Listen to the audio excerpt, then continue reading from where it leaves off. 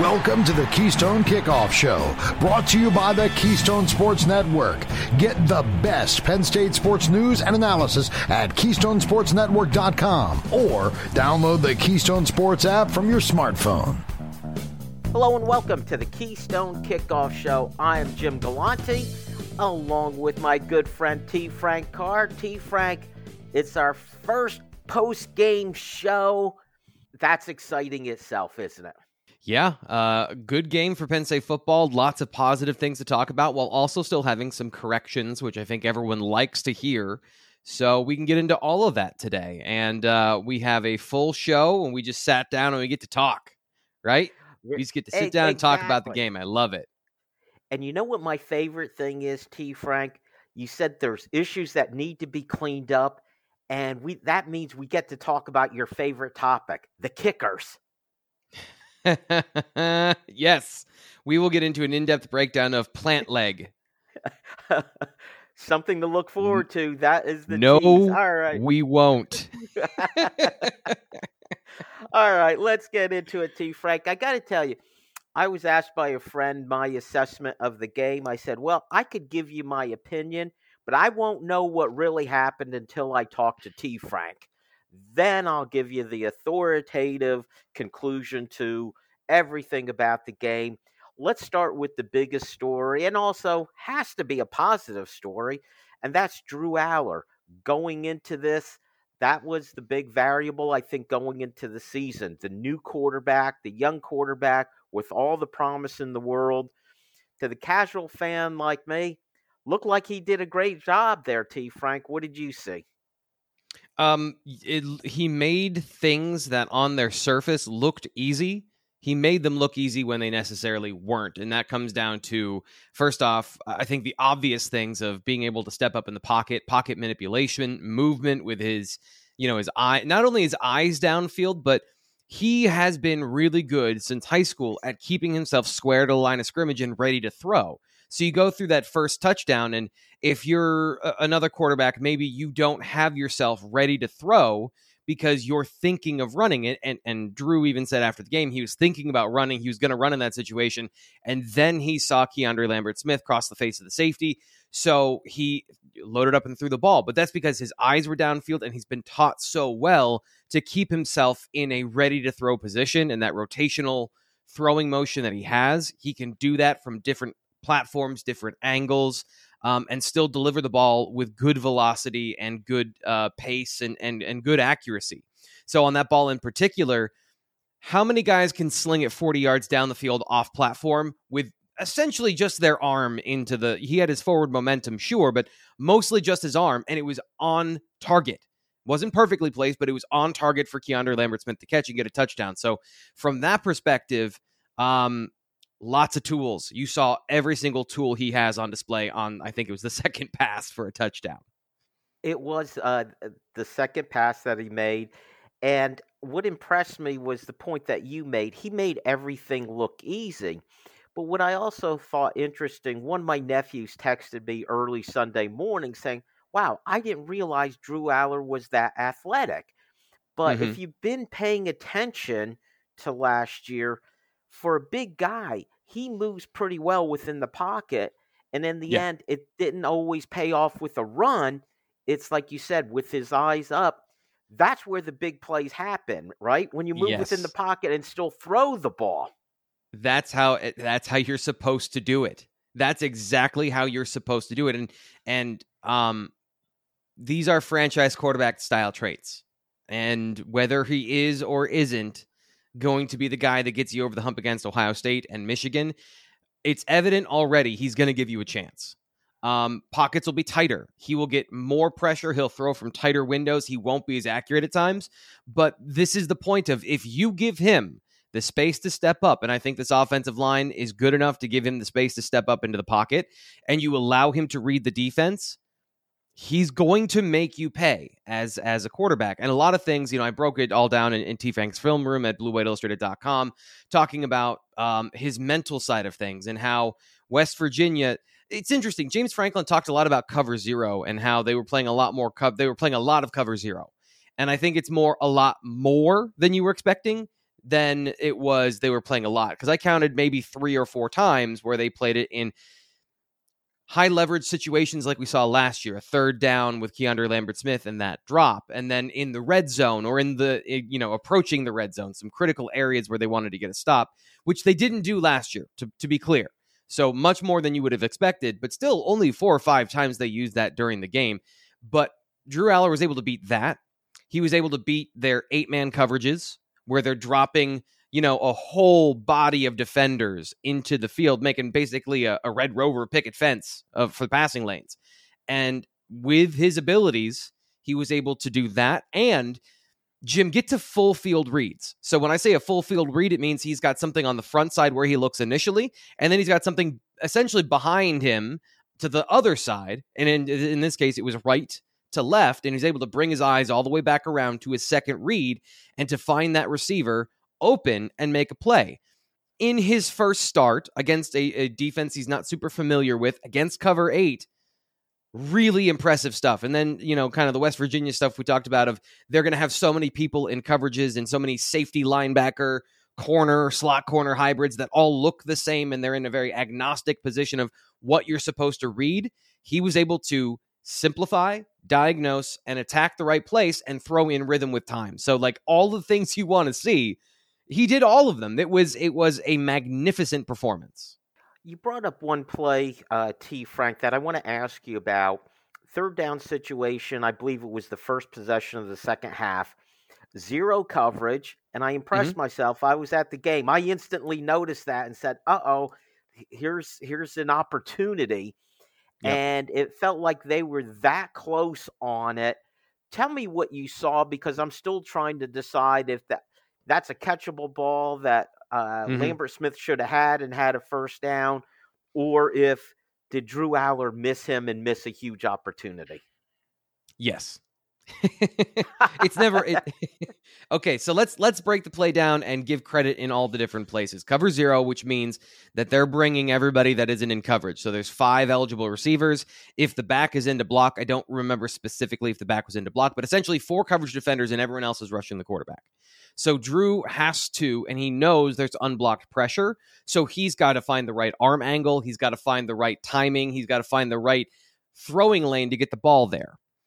And Keandre has press coverage, which is something we talked about with him last year. That was something that really frustrated him, that led to all of this, where Penn State's receivers were not either strong enough or fast enough to get away from aggressive defenders. So in both those situations, Aller finds his passing lane, and Keandre Lambert-Smith toasts the guy, getting that inside move, the inside leverage that he needs to. So good from both of those guys. Here's the bad. Aller throws the ball behind and low, still on the frame of the receiver, but not a perfect pass where you catch it and you run in stride. And that's what James Franklin said. If he does that basically the game's over on that third play, when they then at that point would have gotten a 2-touchdown lead. And then you get to the catch part where that hits him in the hands and he drops it. So bad and bad. And if you want to give a specific, like we would lean more one way than the other, that was a catchable ball. And if he catches it, even if he doesn't get another step, it was a first down.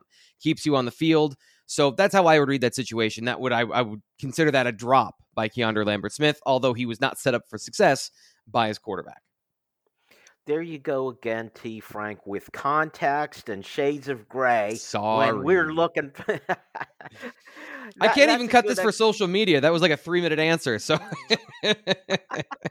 no, that's fine. And actually, I very much appreciate that answer to you, Frank, because watching it both live and then watching the replay, I'm trying to make my assessment. Oh, was it Drew Aller, bad pass? Was it Lambert-Smith with the drop? And the fact that it was a dilemma for me to try to decide, the fact that you were able to split responsibility makes me feel like I actually assessed it correctly.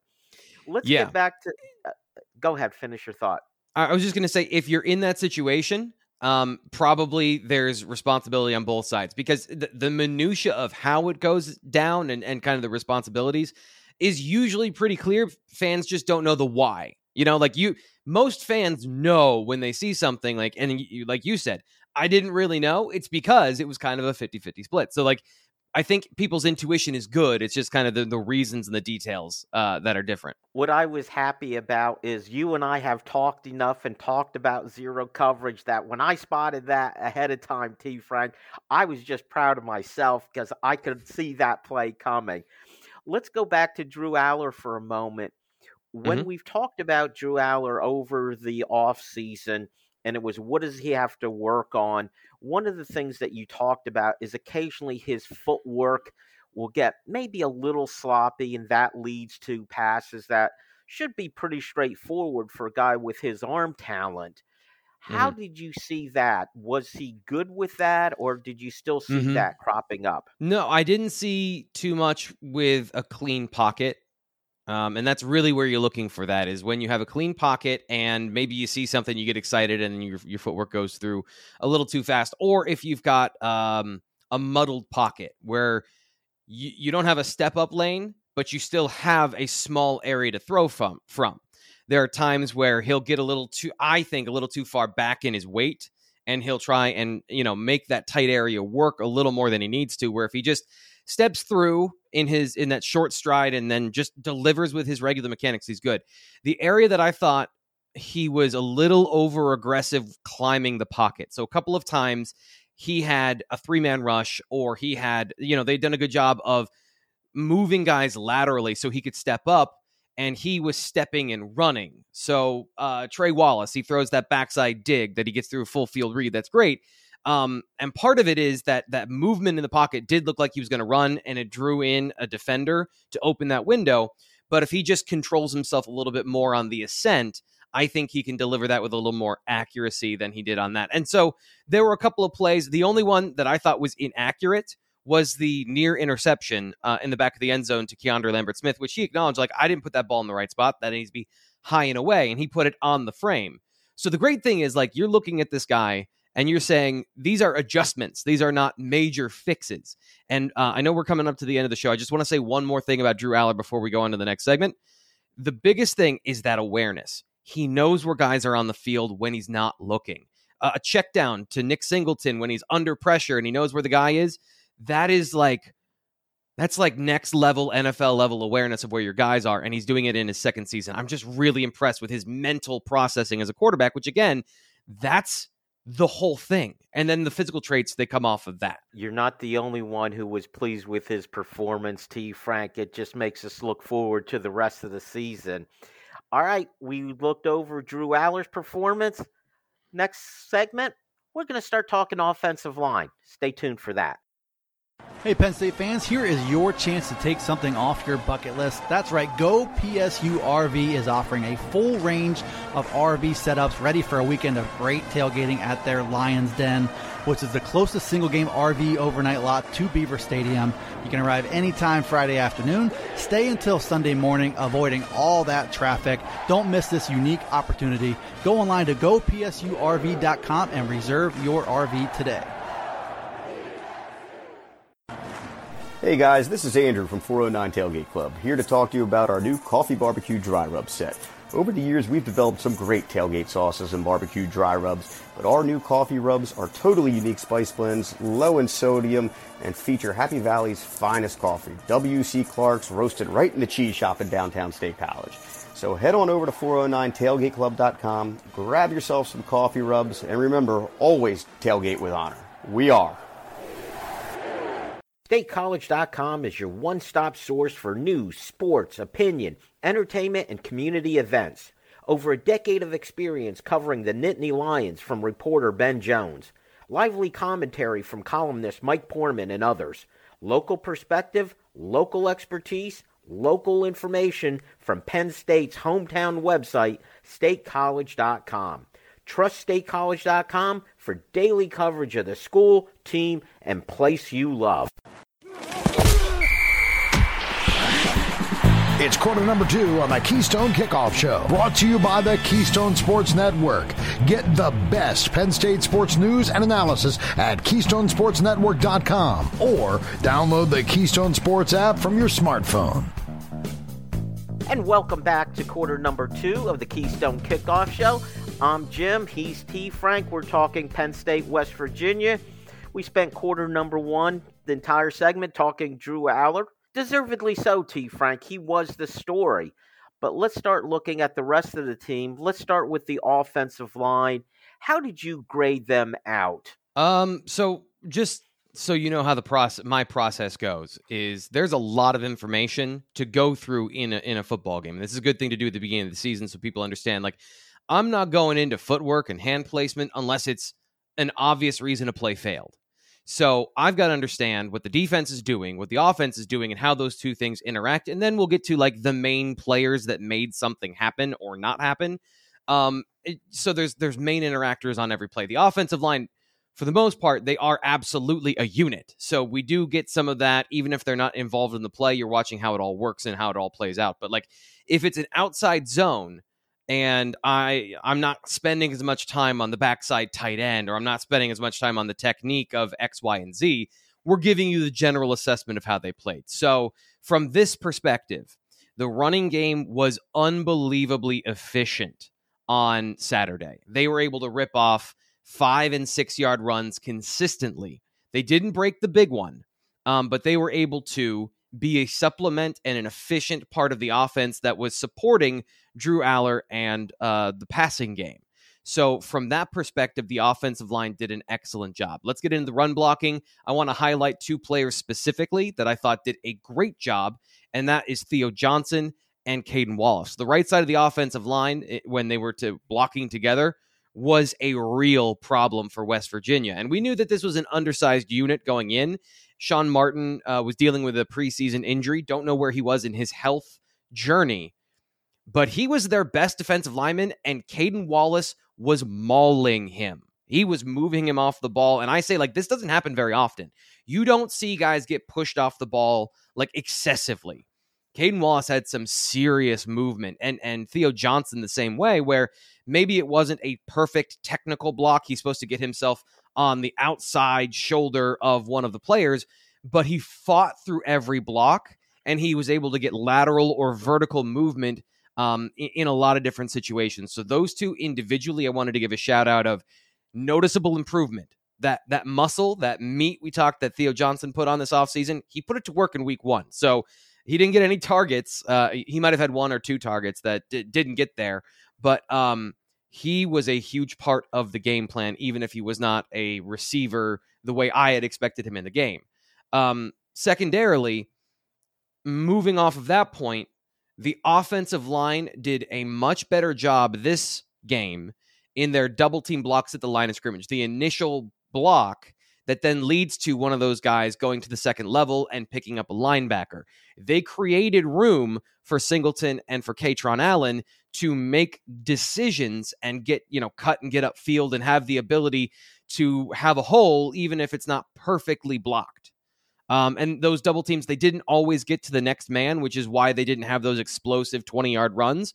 But they were able to open up a lane, and then the running backs had the momentum to fall forward. So overall, the run blocking was much better, and they were able to do a bunch of different things in the run game, a lot of different schemes and a lot of different formations that I'm always impressed with Mike Yurcich and his planning and his use of formations to create, again, ambiguity of what are we about to run. So overall, the run game, specifically with the offensive line, I think was improved. I think there was some significant improvement from really important fundamental parts of this game that you want to see them physically intimidating a smaller front like West Virginia, which they did. They just didn't need to rely on it as the entire offense, which is also, again, really good. That was very nice to see from the running perspective. How about pass protection? Because it did look like West Virginia was getting pressure on Drew Aller. Yeah, so we'll start with the good side. Once again, Olu Fashanu didn't allow a pressure. Wasn't expecting him to do that, but every once in a while, maybe you're tired on a play and you have a mental bust and you forget your assignment, or you're just physically late on something when you have the athleticism. But they didn't do that. And Caden Wallace, I thought, he's still a big dude. He is still like a heavy-footed right tackle, but he moved really well. Now, this group is not one that A, blitzes, and B, has intimidating pass rushers, and they took care of business. The issues came on the interior in terms of passing off the stunts and the blitzes from the interior. So they do West Virginia does what's called a simulated pressure or a zone blitz, where they bring they don't bring extra defenders, but they will bring guys from odd angles. They'll blitz the middle linebacker, or they'll bring in the will linebacker over the A gap, and they'll drop a defensive end into coverage. That's the whole point of their kind of, again, ambiguous body types, is that you can bring guys from different locations. And the interior, once again, I think struggled to pass those off and have awareness of having their eyes in the right place and not taking the bait. So there's still some work to do there on the interior, but the tackles I thought were good. And that's a good sign for this team that part is strong, and they can work on the mental aspect with some of these guys on the interior. Okay, T. Frank, you alluded to the blocking for the running game was good. Neither Kaytron Allen nor Nick Singleton had that huge run. I'm looking to see the long run for the game was 14 yards from Nick Singleton. And for Kaytron Allen, it was just 9 yards. But the consistency of it, each of them averaged over 5 yards a carry. So even though we didn't see that explosive 75-yard run, I thought it was a very good performance by the running backs. Only combined 23 carries from the two of them, but you average over 5 yards a carry. That's not too bad. So I want to start with Nick Singleton, and his vision, his patience, his balance, all have improved. It's interesting watching these guys develop, because now looking at him, his pad level is better. He's approaching running his rushing lanes, and he's approaching linebackers with that lower pad level and that aggressive forward-leaning stance that you need to break a tackle and keep running. And his lateral abilities, he's starting to look like Saquon. He's starting to move like an elite running back and not just a very linear football player. And it's just fun. I want to stop and say, it's just fun watching guys develop and get better. And you don't get to see these guys. And, we see them in practice, but until you actually see a play, you see a similar situation where you're getting the same view that you normally do, you don't appreciate it until you see it. So I was really impressed with Singleton, his vision. I think even though he didn't go over 100 yards, 70 yards on 13 carries, it was an excellent performance from him. And I'm I see a lot of promise for him to have those breakout games. So that's one part of it, is there was definite improvement, even though the stat line doesn't say there was definite improvement. That's a huge thing. His vision and his ability to create more yardage, that efficiency is what you needed in that game. Secondarily, you mentioned it, 23 carries. You're going to need them to sledgehammer against a couple of walls in Big Ten play where it's not going to be as easy. You saved probably 6 carries, maybe 8 carries, 4 each on these guys.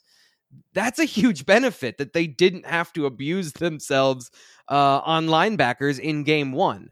And you were able to use your passing attack, and you were able to get a multitude of receivers involved, and even there, share the load to get through this game with a win, with development, and all of those things. So from the running back perspective, really impressed with everything I saw from them, and that efficiency is a huge part of the development of this running game, where last year you would see them run for 17 yards, 24 yards, and then 2, -1, 3. And you really stymie the offense. Part of that's the offensive line, and what we talked about earlier. Part of that is them seeing the holes. The last thing I'll say is that West Virginia's defense, with their 2 high looks and bringing a lot of guys from different angles, it is within the nature of their defense to limit big runs. So they weren't able to break that one tackle, but that's because there was always another guy at the next layer to keep those guys contained.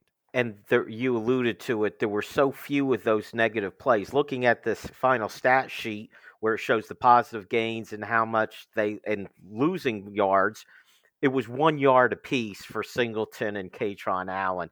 That means there were hardly any plays that went for negative yardage, which is fantastic to see. Let's hit the wide receivers. That was another part of the question mark. You mentioned it earlier. I think Theo Johnson actually had 1 target and Tyler Warren 2. So they weren't going to the tight ends. They were going to the wide receivers. Keandre Lambert-Smith statistically had the big play, the big numbers for over 100 yards. I was impressed. Trey Wallace targeted 8 times and 7 receptions. A lot of credit to Drew Aller for that, but also for Trey Wallace. Yeah, that was a big thing for Trey Wallace, was consistency. So he's playing the X receiver position for the most part. I have to go back and double check to make sure that was consistent, but that's where he had been lining up all of preseason during the spring game as well, and he's really locked into that role as the X. Now, they can move these guys around to a bunch of different positions, but that gives you one-on-one opportunities, and Penn State threw to him in those one-on-one opportunities. The way they create it with formations as well, where they're bringing 3 guys to one side and singling out a receiver on the other. And he had 7 catches for 72 yards. He was the chain mover that I was saying preseason. They need to find somebody who's going to be consistent, catch the ball, and get a first down. And he did that. In week 1, he didn't have a drop, or he had the 1 drop, that would have been a touchdown. Bit of a difficult catch, full extension, but he got both hands on it. Like, you consider that a drop, but that was a hard drop. But for the most part, was great. And then Keandre Lambert-Smith, once again, 3 catches for over 100 yards and 2 touchdowns.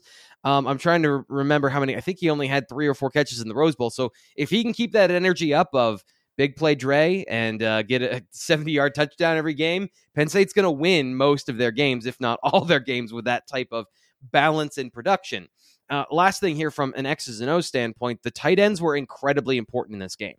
So they didn't get any targets, but they were used to manipulate the defense. We talked about this cover 4 defense, and if you run deep enough, it becomes a one-on-one situation, and they use this matching technique, this quasi-man coverage with their safeties to cover the internal receivers, the slot and the tight ends. So Penn State used the threat of Theo Johnson to open up big windows for Keandre Lambert-Smith to get touchdowns, big plays, etc. And then they were used to block and max protect. So they had an important role that was not catching the football, but Theo Johnson, his impact on this game, you could see it from the safeties were super aggressive to cover him, and it opened up big voids in the defense that Penn State was manipulating to get to the big plays. We're going to take a break from our Penn State West Virginia game review for a little bit of Ask T. Frank, and we'll get back to the game in quarter 4. Stay tuned. Hey, Penn State fans, here is your chance to take something off your bucket list. That's right, Go PSU RV is offering a full range of RV setups ready for a weekend of great tailgating at their Lions Den, which is the closest single-game RV overnight lot to Beaver Stadium. You can arrive anytime Friday afternoon, stay until Sunday morning, avoiding all that traffic. Don't miss this unique opportunity. Go online to gopsurv.com and reserve your RV today. Hey guys, this is Andrew from 409 Tailgate Club, here to talk to you about our new Coffee Barbecue Dry Rub set. Over the years, we've developed some great tailgate sauces and barbecue dry rubs, but our new coffee rubs are totally unique spice blends, low in sodium, and feature Happy Valley's finest coffee, W.C. Clark's, roasted right in the cheese shop in downtown State College. So head on over to 409tailgateclub.com, grab yourself some coffee rubs, and remember, always tailgate with honor. We are. StateCollege.com is your one-stop source for news, sports, opinion, entertainment, and community events. Over a decade of experience covering the Nittany Lions from reporter Ben Jones. Lively commentary from columnist Mike Poorman and others. Local perspective, local expertise, local information from Penn State's hometown website, StateCollege.com. Trust StateCollege.com for daily coverage of the school, team, and place you love. Let's get back to the action on the Keystone Kickoff Show. Brought to you by the Keystone Sports Network. Get the best Penn State sports news and analysis at KeystoneSportsNetwork.com or download the Keystone Sports app from your smartphone. Hello and welcome back to the Keystone Kickoff Show. It's quarter number 3. That means it's time for your questions, and we ask T. Frank. This is where you submit your questions for T. Frank. He gives us the greatest answer in the world. And at the end of the segment, T. Frank will pick out the best question, and you will win the prize from 409tailgateclub.com, including their new coffee barbecue rubs. I had a chance to sample those again over the weekend. Fantastic. All right, T. Frank, are you ready? Yes, let's get to some questions about defensive tackle size. And this was the first question already. It was on the top of the list, T. Frank. So I'm not doing this because of your comment. This is from Matt in Harpers Ferry, West Virginia. Hey, how about that? West Virginia question. My guess, you will probably be hearing a lot of concerns about the defensive front. I didn't feel like the front seven got pushed around, but more so small things here and there with filling the gaps. Is my lack of concern fair? With it being week one, can any issue be cleaned up? Looking back at it, West Virginia had 3.7 yards per carry with a mobile, athletic quarterback, and the starting defense only gave up 1 touchdown, which the big part of that drive was a busted coverage for 35-plus yards. Matt, you answered your own question. I mean, that was excellent analysis. You've left me in stunned silence that I don't have anything to add. Yes, there's 2 things that I want to highlight in his comment. The first is the quarterback scramble, and which is technically a passing play to start. It is not a part of the run game issues. It is a part of gap containment issues. So Penn State's ability to contain the quarterback in the pocket, which I'm almost positive that Manny Diaz, James Franklin, Deion Barnes, the whole thing all week was keep him in the pocket, keep him in the pocket, keep him in the pocket. And they were not able to do that for a number of reasons. One of them, West Virginia made plays, and Garrett Green is a really good quarterback. That's why I was telling you, he's got a Trace McSorley-esque way of running, and he's elusive like that, and he makes big plays, and he's not, at 5'11", he's not super assuming as an athlete, but he's a very, very good athlete. And he kept himself in control too. He didn't make any wild plays or throw the ball into danger a whole lot. So he was very good. And it's interesting. He, as the quarterback and as the leader of the team, he said in his post-game press conference, it was basically like, how some people put a period on the sentence with a phrase all the time, like they just had the same phrase. He kept saying, I needed to make more plays. Unrelated to anything he just said, he would finish every sentence with, and I needed to make more plays. I thought he made a lot of plays. They just didn't have a lot of structure around them to accentuate how many plays he could make. And then from a run game perspective, I played a game on T. Frank's film room when watching the defense called Who's in the B Gap? Who's got the B Gap? Because a lot of times the B Gap went uncovered, and because of all the movement up front, I don't necessarily know who was supposed to be there. Like, I don't know 100% sure because of all of their different techniques and some of the things you see that is this they're being taught differently than kind of the standard traditional, here's how you fill a gap. Because they are so active, they move around so much, and there were so many players crisscrossing, slants, stunts, twists, that it's like being on a tilt-a-whirl at a county fair. It's just hair, shapes, and bodies flying around, and like watching the film, I kind of wanted to throw up because it's just getting dizzy. So there's a lot of stuff going on, and Matt, you're right. They're going to get all those details nailed down as they go. And overall, if you look at the stats and the numbers, they gave up 7 points and 3.7 yards per carry. That's a pretty good day. It is, T. Frank. And I think the disappointment in the defense, and we'll talk more about it in the fourth quarter, was we didn't see those splash plays from the defense that we got so used to seeing the second half of last season. Yeah. All right, let's move on. Let's get to Dave in Pennsburg. T. Frank, noticed that the tight ends had very few targets versus West Virginia, but Aller was very comfortable throwing into tight coverage to his wide receivers. Might this signal a confidence and skill that we haven't seen at quarterback in a while? I always feel that a throw to the tight end is more like throwing to a safe target, a contentment to take the low-hanging fruit. Your thoughts? Yes and no. It depends on how you're using the tight end. It literally depends on the route, more so than the player. So throwing 6 passes that are what you call a sticks play, where you just run and then turn around to the tight end, yeah, that's conservative. Running Theo Johnson on a deep crosser or up the seam is an aggressive play, and Penn State opted for max protect and throwing deep with basically 2 players in the route. They did that quite a bit I shouldn't say quite a bit. They got 2 touchdowns off of it during the game. So the tight ends were used how you use tight ends, which is in a multitude of ways. And again, talking about how this defense that they faced worked, if you've got a guy in coverage and you got Theo Johnson and Tyler Warren next to each other, they're usually the outside guy, most likely is covered by a safety, the inside guy covered by a tight end. So that safety has to come down a little bit and has to react to what the tight end does. So if he's blocking, there's a split second where that safety's flat-footed and has to decide, is he going to blitz or is he going to drop back into coverage? And with Penn State's speed at receiver, they were able to get deep and throw over the top of the safeties. And, oversimplifying that to an extreme degree. But there was that, and there were some coverage busts by West Virginia in the secondary that caused those big plays. And then for the most part, James Franklin went back and talked about this, going back to what he said about Penn State's defense specifically, saying, we're not an easy access defense.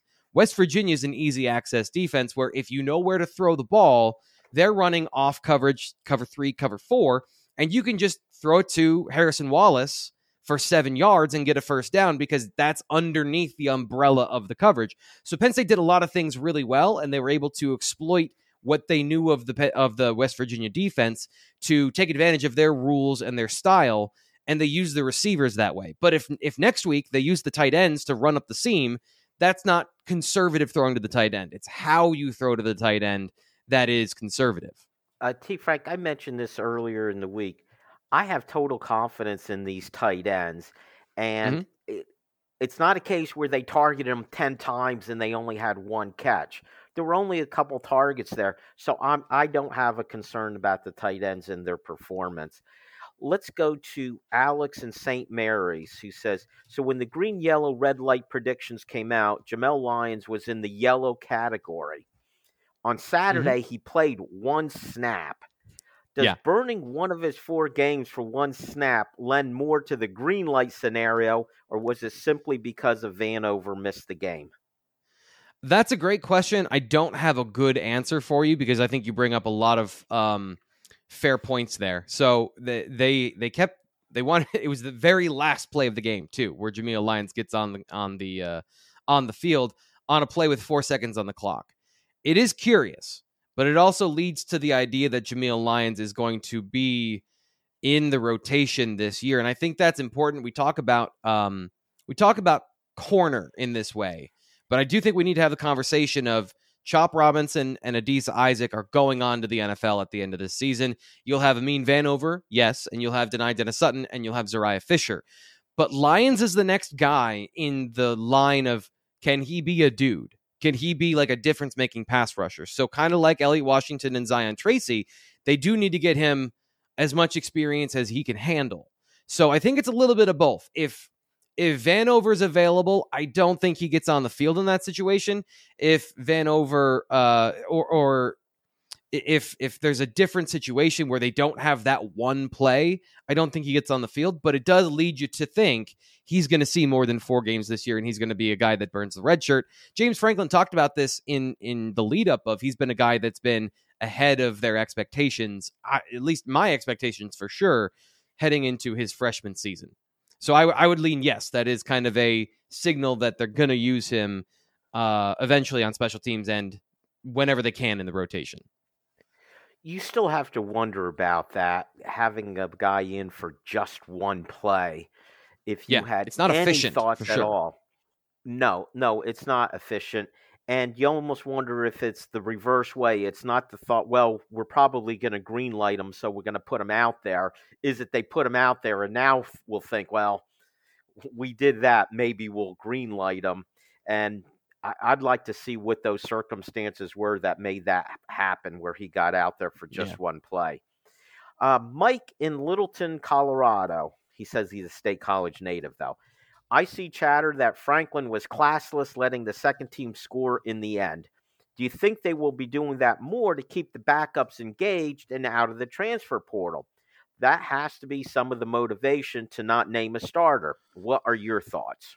Yeah, I mean, everyone knows the answer to these questions. It's just what percentage of it is that and what percentage of it is they want to get these guys. This is not new. James Franklin is not afraid to throw the football with his backups in the game. The conversation we had post game, and then I think on the Monday show was they did it with up 2 touchdowns, where James Franklin normally wants to be up by 4 touchdowns, like have an insurmountable lead before you put the next quarterback in. They were putting in the second string. Drew Shelton was getting in at left tackle with like 9 minutes left to go in the game. So talent and the ability to go out and perform. And I think it is a certain amount of they trust Bo Perbula. Now, they ran most of the plays. Like they ran for most of those plays, but James Franklin, I think, said, or somebody said, if you're going to play cover 0 and force us to throw the football, we're going to throw the football. We're going to keep playing to the end, because West Virginia was playing to the end. Their starters were in, and they were calling timeouts as if they were still trying to win the game. So Penn State's going to try and win the game. And I don't have an issue with that. I think that is a hurt feelings sort of we lost sort of thing. But, that's a part of the game that I'm not necessarily paying attention to. I'm just seeing how the guys did and what the performance of those players was. Well, T. Frank, I do pay attention to those things. And when Neil Brown complained about it, it's very simple. As you pointed out, there was also the onside kick because he was just 2 touchdowns behind. Crazy things can happen. He was still calling timeouts. He still had his first team in. He was still playing to get the ball back and try and score again. So I don't have an issue with Penn State trying to score there. And I've said this on our show earlier this week, and I'll repeat it. James Franklin learns his lessons. A couple years ago, he had a totally unprepared backup quarterback that went into a game where he had a comfortable lead against Iowa, and they lost that game, and the season went to hell after that point. He's not going to have that happen to him again. So, more than I think transfer portal talk, I get that. But Bo Perbula got a chance to play. He got a chance to run the ball, extend the series with a first down run. He completed a pass, and he scored a touchdown. To me, that's valuable experience, and it may pay off later in the season. All right, T. Frank, that's it for our Ask T. Frank segment. Stick around, quarter number 4. We'll start with our winner. Stay tuned. Hey, Penn State fans, here is your chance to take something off your bucket list. That's right, Go PSU RV is offering a full range of RV setups ready for a weekend of great tailgating at their Lions Den, which is the closest single-game RV overnight lot to Beaver Stadium. You can arrive anytime Friday afternoon, stay until Sunday morning, avoiding all that traffic. Don't miss this unique opportunity. Go online to gopsurv.com and reserve your RV today. Hey guys, this is Andrew from 409 Tailgate Club, here to talk to you about our new Coffee Barbecue Dry Rub set. Over the years, we've developed some great tailgate sauces and barbecue dry rubs, but our new coffee rubs are totally unique spice blends, low in sodium, and feature Happy Valley's finest coffee, W.C. Clark's, roasted right in the cheese shop in downtown State College. So head on over to 409tailgateclub.com, grab yourself some coffee rubs, and remember, always tailgate with honor. We are. StateCollege.com is your one-stop source for news, sports, opinion, entertainment, and community events. Over a decade of experience covering the Nittany Lions from reporter Ben Jones. Lively commentary from columnist Mike Poorman and others. Local perspective, local expertise, local information from Penn State's hometown website, StateCollege.com. Trust StateCollege.com for daily coverage of the school, team, and place you love. We head to the home stretch in quarter number 4 on the Keystone Kickoff Show. Brought to you by the Keystone Sports Network. Get the best Penn State sports news and analysis at KeystoneSportsNetwork.com or download the Keystone Sports app from your smartphone. Hello and welcome back to the Keystone Kickoff Show. He is T. Frank. I'm Jim. This is quarter number 4. T. Frank, before we get to it, we need a winner from our Ask T. Frank segment. Who's it going to be? Yeah, we had a bunch of good questions today, but I'm going to go with Dave in Pennsburg. And I by the way, I don't always say, hey, we have a bunch of good questions today. Sometimes we don't have great questions. Matt's question was excellent. But I like the conversation about the tight ends and the variability of aggressiveness depending on position and route. And just a quick follow-up to that we didn't have time for in the previous segment. This is my issue with throwing to the running backs, is typically when you throw to the running backs, unless you've got a good design on a wheel route or an angle route, or you're running them up the seam, those routes are more conservative and they're less valuable because they're shorter routes that have a more predictable chance of being tackled for 5 yards. Like if you're throwing 2 yards behind the line of scrimmage and he gets 7, that's still just a 5-yard gain as a pass. It's not as valuable. So tight ends are in that middle ground. And I thought that was a great conversation about how the variability of value in the passing game kind of works out in terms of depth and target and targeted route and et cetera. So Dave's our winner today. Very good, T. Frank. And I want to get to the defense, but just one last question on the offensive side. We talked about just about everyone. We also hit the wide receivers. But I wanted to get your impressions of Malik McClain and Liam Clifford, who I think between the two of them, they were targeted 6 times and had 6 completions. So first off, this is the great thing about having a quarterback like this and having the receiver position where I was skeptical, and I'll be honest, like it's not that I think James Franklin's ever lying. It's just always, is it a positive take on a situation where it could go either way? And we know that there are talented players in this group, but what's their consistency level and what can they do? I was a little too high on Malik McClain to begin with. And, we talked about him on this show. I talked about him on my show of this is a dude who's 6'3", who can run from the slot is what he did at FSU sometimes. So he can run routes. He's not the most explosive in his change of direction in those areas, but you saw big and physical and can run and stiff arm a guy in a cover 0 situation and get a touchdown.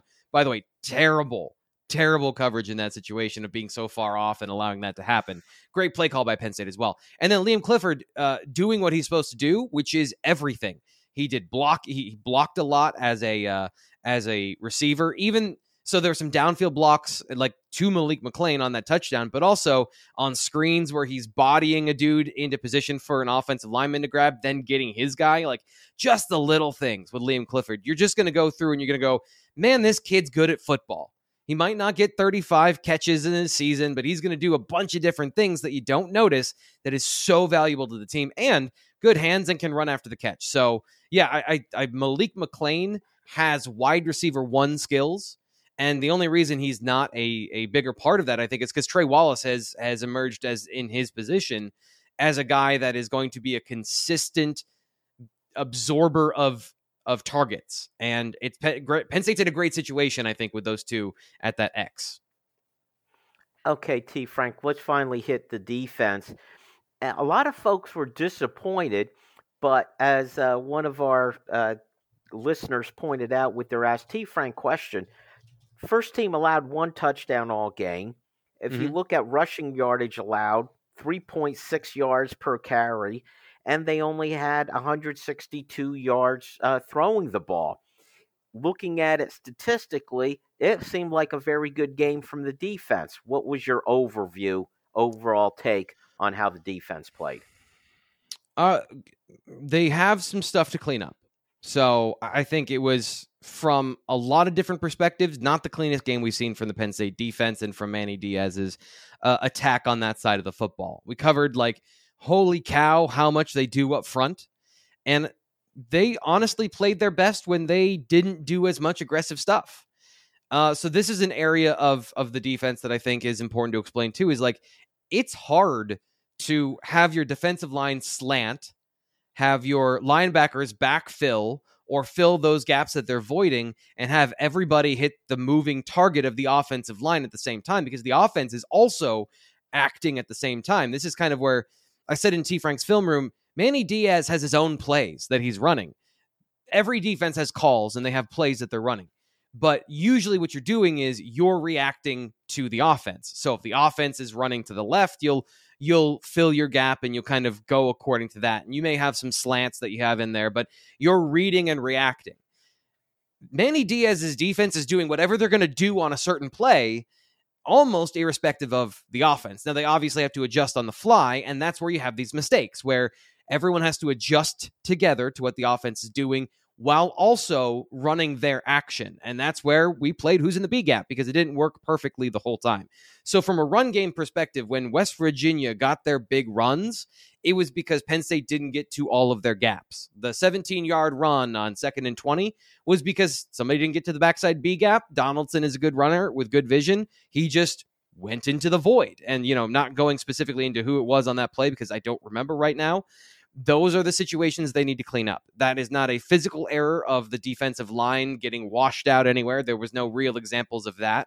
The linebackers did struggle because when you do all of this movement, if you've got a good offensive line, the guys that are unblocked will just climb to the second level. And sometimes Penn State's linebackers struggled with that. And then on top of that, zone blitzes are a part of this conversation on rundown. So zone exchanges where you've got a defensive end dropping and you've got somebody coming from the backside trying to get tackles for loss. This is the inherent risk reward in Manny Diaz's defense where they're trying to hit doubles and triples, trying to hit home runs instead of just getting on base and playing small ball if we're going to go all the way with the baseball analogy. And I know that you're a baseball fan and you'll go one further and I won't understand it, but that's how this show rolls. And there's one last thing I want to get to, and I'll get to here in a second because I've talked for too long. No, you never talk too long, T. Frank. People want to hear you, not me. I wanted to ask you, though, about Abdul Carter. Much expectation going in. You look at the stat sheet. Speaking of which, he had only one hit on the stat sheet, but it was an 11-yard sack. So I guess that's a home run. My question is, was he striking out the rest of the time? Let's keep this baseball thing going. How did you see him perform? I don't think it was as bad as it looked. There were a couple of times where he was hung out to dry in no man's land because of something Garrett Green did or something that one of his teammates was out of position and he was left trying to cover two people. That happened a couple of times. A couple of times he straight up ran into Chop Robinson because Chop Robinson is zone dropping. Abdul Carter sees the screen coming and is flying downhill and, has tunnel vision getting to the ball. And he just, Chop ends up being a casualty of that. So they had a couple of run-ins, those two in particular, of kind of the edge support on Penn State's defense. Just the positioning, the spacing, working together, kind of having that cohesiveness was not clean overall. And then again, he was put in space a couple of times where he's trying to get Garrett Green, and that's a good athlete, and he's a little bit over pursuing. So just maybe slowing down a little bit and letting the play come to him, kind of breaking down in space. He was not lights out as a tackler, but he had more difficult assignments too. A lot of the stuff that was happening in front of him, I got to kind of get the sense they were trying to get him a free run in the backfield, but things West Virginia were doing were smart, and they were avoiding going at Abdul Carter and giving him those free runs into the interior. When he was at his best, he was rushing the passer from the A gap. So he got a really good hit on Garrett Green, got a couple of really good pressures. So the sack, I think, was on that what the hell are you doing to quarterback fourth down play.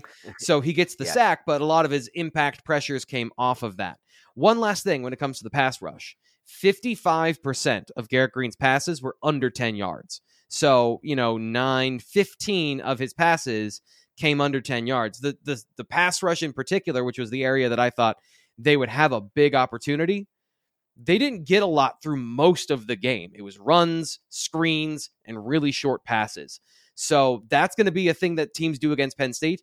Chop Robinson, Adisa Isaac, these guys got to get home when they get the opportunity because they're not going to get a lot of full 3-second pass rushes to beat a guy, get around, and get the sack. Interior pressure, I think, can still improve. They've got the guys to be ferocious on the interior, and I didn't necessarily see a ton of pressure from Beeman, Durant, those guys on the interior. Vandenberg had one, but overall, the pass rush, I think, was a little bit less than I was expecting. But again, this is a really good offensive line, and they were better at pass protection than my estimations coming into the game. So a little bit of column A, column B from the defense. Okay, typical fault of mine, T. Frank. I spent a lot of time on the offense, segment 1, segment 2. Yeah. Still a lot of other players on the defense. I'm just going to make it dealer's choice. Talk about defensive ends, linebackers, safeties, cornerbacks. Where do you want to go?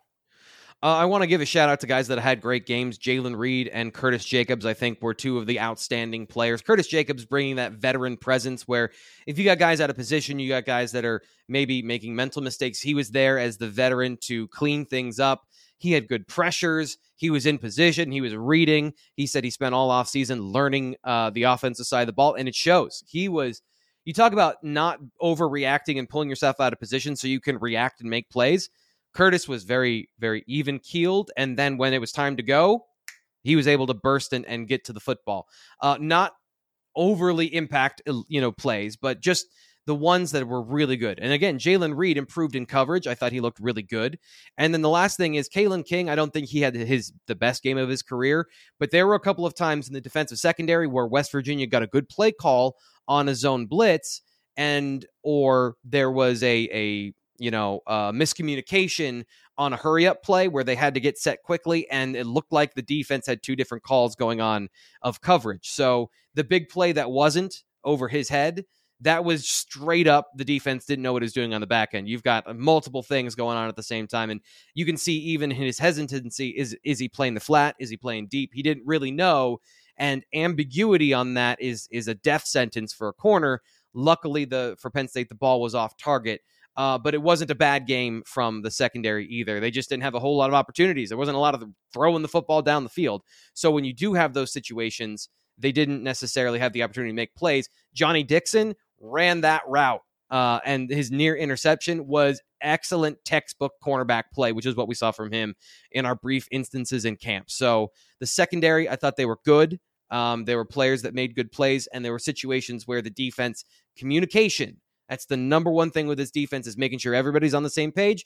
And as Curtis Jacobs said to me, Manny Diaz tells his defense, you can't take money out of your teammate's pocket trying to make the play yourself. You've got to make your play, and sometimes that means you get to the ball, sometimes it doesn't. And they were still working through that in week one. Oh, my goodness, look at that time, T. Frank. We didn't get to the kickers.